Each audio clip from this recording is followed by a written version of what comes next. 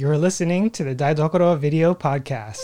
Hi, I'm Pat Tokuyama, and you're about to discover some of the tastiest ways to feed your mind, body, and soul. A pharmacist by training, you may know me as the founder of All Day I Eat Like a Shark, the food blog, YouTube channel, or as author of several Japanese cookbooks. If you desire to live a healthy life and are looking for a different way forward with a hunger for growth, then this video podcast is for you. Daidokoro is a Japanese term for kitchen, and I'm glad you're here. With each episode, we're going to be bringing clarity to your cooking by blending Japanese tradition and life lessons into bite-sized bits that even a shark would enjoy. Ready to make some magic happen? 8 essential Japanese ingredients that you must have to cook plant-based Japanese food. The first ingredient is going to be shoyu, or soy sauce. So this comes in many different forms, but we're going to be talking about just a few of them today. In Japanese, it's also referred to as koikuchi shoyu, which means sort of strong flavored soy sauce. When you're at the market, you want to be looking for something that is made in Japan. So a product of Japan. That way you'll get the Japanese flavor in the Japanese dishes that you're trying to cook.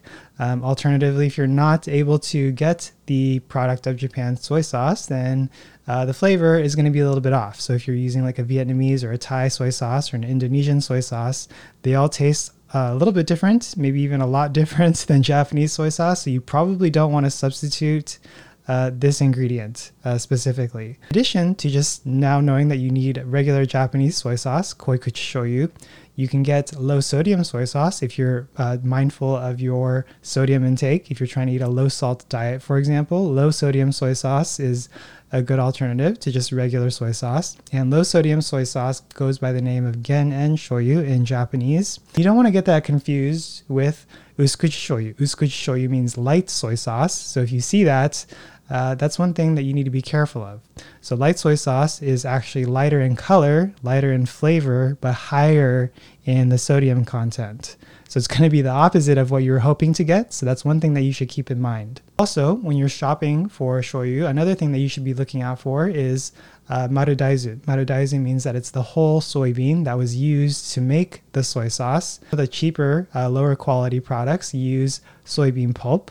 And you may or may not notice a difference, but to me, it is a little bit different. I prefer the whole bean soy sauce because it's a little bit more well-rounded in flavor. It's a little bit more robust, and I prefer it. I can actually tell. I did a blind taste test one time, and maybe if you are not able to tell after doing a blind taste test, it may not matter to you. But in general, marudaizu, or whole soybean soy sauce, is considered higher quality. Another thing that you can look for is kokusan. Kokusan means that it's made in Japan, and the ingredients come from Japan, of course. So this is kind of like what I alluded to in the very beginning about you want it to be a product of Japan, but taking that a step further, products that are made with all ingredients being produced in Japan are also considered higher quality as opposed to something that has been imported and then produced, for example. Then on top of that, there are other types of shoyu or soy sauce. So tamari is another type of soy sauce that you may see in recipes or at the grocery store.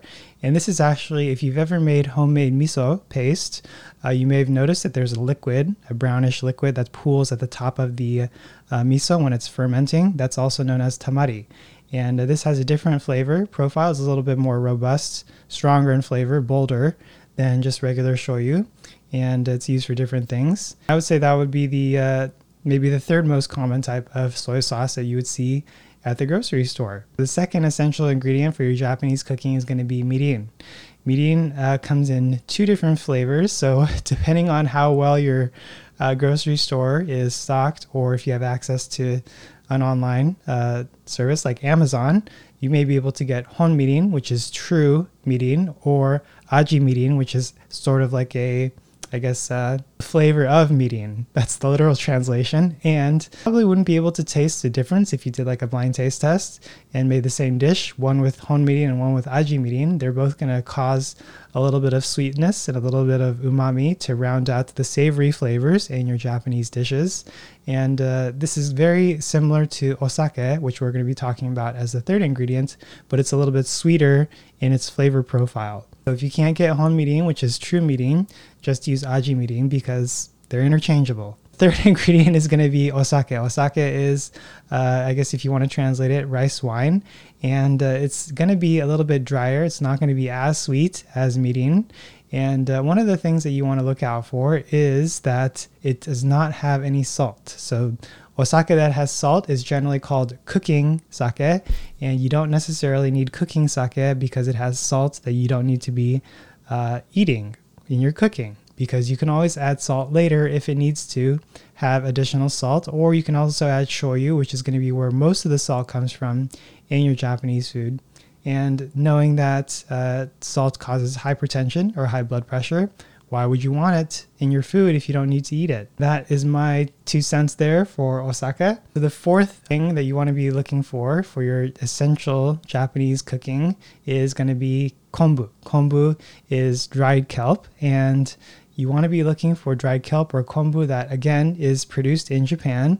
There's many different types of kombu as well. Some of the things that you want to be looking for when you are shopping for kombu is, again, kokusan, which means that it's made in Japan. There's other countries in Asia that actually produce kombu as well, and you may not notice unless you're actually looking on the package to see where it was produced. So for the best quality, if you can spend a little bit more, try to get something that's mid or higher end in terms of the price range, as opposed to something that's very cheap, because the flavor does taste a little bit better, in my opinion, for the mid to more pricier products as opposed to the very cheap stuff. Also, it depends on what you're going to be making with it as well. So some dishes you may not notice the flavor as much, but if it's a dish where you're intending to enjoy the flavor of the kombu dashi or the kombu itself, that's when it really matters that you use a good quality kombu. Also, kombu, if you didn't know, has one of the 3 most common umami compounds. In this case, it's going to be the glutamate or glutamic acid, which is one of the flavor enhancing compounds that is also referred to as umami. And if you didn't know, just fun fact for you guys, for umami, if you combine all 3 different types of umami, so glutamic acid, inosinic acid, and guanosylic acid, is it guanosylic acid?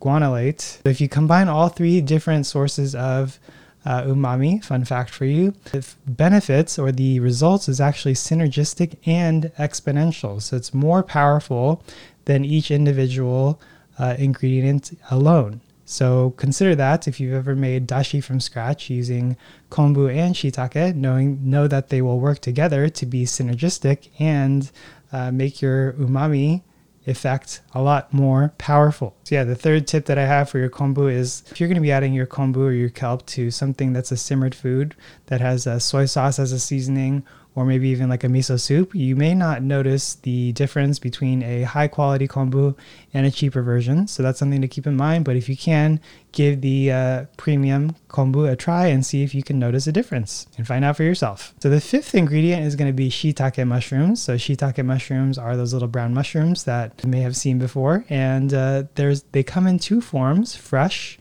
and dried. But in terms of what we're talking about here for essential ingredients, you want the dried form because that's what you're going to be using to make dashi. Dashi is that multi-purpose stock that we can make from kombu, the kelp, dried kelp, as well as the shiitake. You can use them together or alone, or you can even add in katsuobushi, which is the smoked fermented skipjack tuna flakes, or more of a fish-based dashi. But for plant-based Japanese cooking, you're going to be using the kombu and shiitake the most. And the reason why dried shiitake is used instead of fresh shiitake mushrooms is because the dried shiitake mushrooms actually are able to release their umami compounds once the drying process has occurred. So the cell walls or the structures that are holding all of the umami compounds inside actually break down once the mushroom is dehydrated and then rehydrated again. So if you can imagine, sometimes when you freeze foods, it doesn't really turn out so well because the cell structures burst or they break when the ice forms inside them. So a similar thing that happens with the mushroom. So the shiitake mushroom release all of their umami goodness once they have dehydrated and then rehydrated into your dashi stock. Another tip that I had for you is if you can, try more of a medium range or premium shiitake mushroom to see if you can tell the difference, because in my experience, the flavor is a little bit better. And also it does depend on what you're using it for. So if you, like I said, if you are like with the kombu or the kelp, if you're going to be using it for some sort of a miso soup or soy sauce based dish, you may not notice the flavor difference, but if you're going to be using it alone or for something that isn't so seasoned, then you may notice a difference. But the only way that you'll know is to try it yourself. The sixth ingredient is going to be miso. So miso is fermented soybeans, and this can be made from many different ingredients and also comes in many different colors and types. I guess some of the most common ingredients that you're going to be seeing in the ingredients list, if you ever look at that, is going to be soybeans, rice, and barley. So those are going to be the three most common types. And then the two colors that you're going to see most commonly are going to be red, which is going to be aka miso. It's going to be bolder in flavor, saltier in flavor. And white, which is shiro miso, and that's going to be sweeter in flavor and lighter in color. And you can use them interchangeably if you really, really wanted to, but they are sort of used for different things. For example, the aka miso I usually like to use for my soups or any kind of nabemono or stews if I'm going to be doing something with that. And for the white miso, you might want to be using that for marinades, maybe even like a sauce or a dressing, because it's a little bit lighter in flavor and it's a little bit sweeter. So you can use vinegars for dressings, for example, to combine those two. And I guess a couple things that you want to look out for, like the other ingredients, you want to be looking for products of Japan. So kokusan is one thing that you want to be mindful of. If possible, they're going to be tasting a little bit better, in my opinion, than the misos that are made here in the US, but that could just be my personal subjective opinion. I don't know what you guys think. You can let me know if you agree or if you disagree. Also, you want to be looking for organic if possible. So yuki is the organic term in Japanese. And also a couple other things that you want to be mindful of is mutenka, which means nothing has been added to it. And this is important, especially if you're going to be using it for something like miso soup. So when you make miso soup from scratch, you usually use dashi plus miso paste, but some miso paste actually has dashi in it already. So it's going to say dashi iri. And in that case, you would only add water to your miso paste because it already has dashi in it. If you added dashi on top of the dashi plus the miso paste, that would be overkill. That's another thing that you want to be mindful of. And there's also low sodium miso paste. So that if you're, like I mentioned before, if you're mindful of your sodium intake, that's another thing that you can be on the lookout for. So the seventh ingredient that you're going to be looking for your plant-based Japanese cooking is going to be rice vinegar, or osu.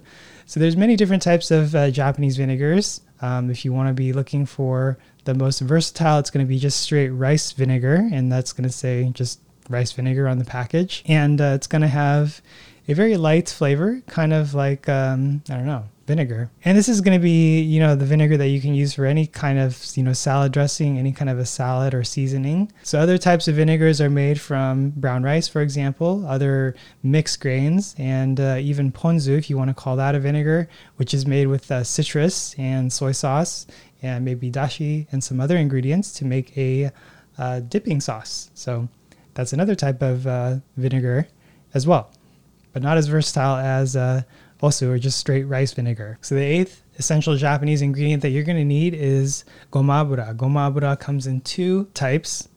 And the first is going to be the white taihaku gomabura, which is sort of like a clear looking type of oil. It's a little bit lighter in flavor and aroma as compared to the regular gomabura, which is it's a roasted sesame oil. So it's dark brown and has a very robust flavor and aroma.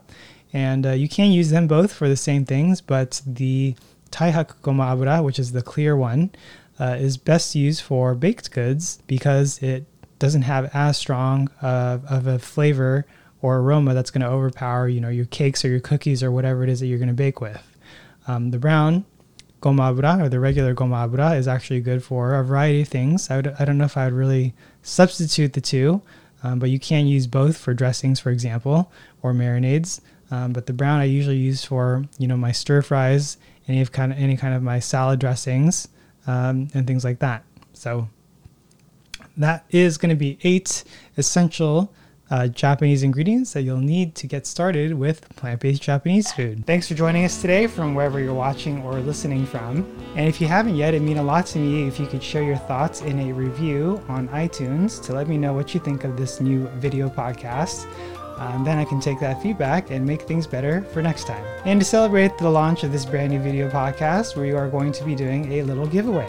All you got to do to enter is subscribe and send us a screenshot of your review. Make sure to check out the link in the description or show notes for all the details. And I'd encourage you to share this with a friend or a loved one, because if you've gotten value out of it, chances are they will too. Want to try cooking Japanese food at home from scratch? Head over to alldayieat.com/aisatsu, AISATSU, to get started today. And if you're new here, make sure to check out alldayieat.com/daidokoro, DAIDOKORO, for all the show notes, bonus materials, resources, and more.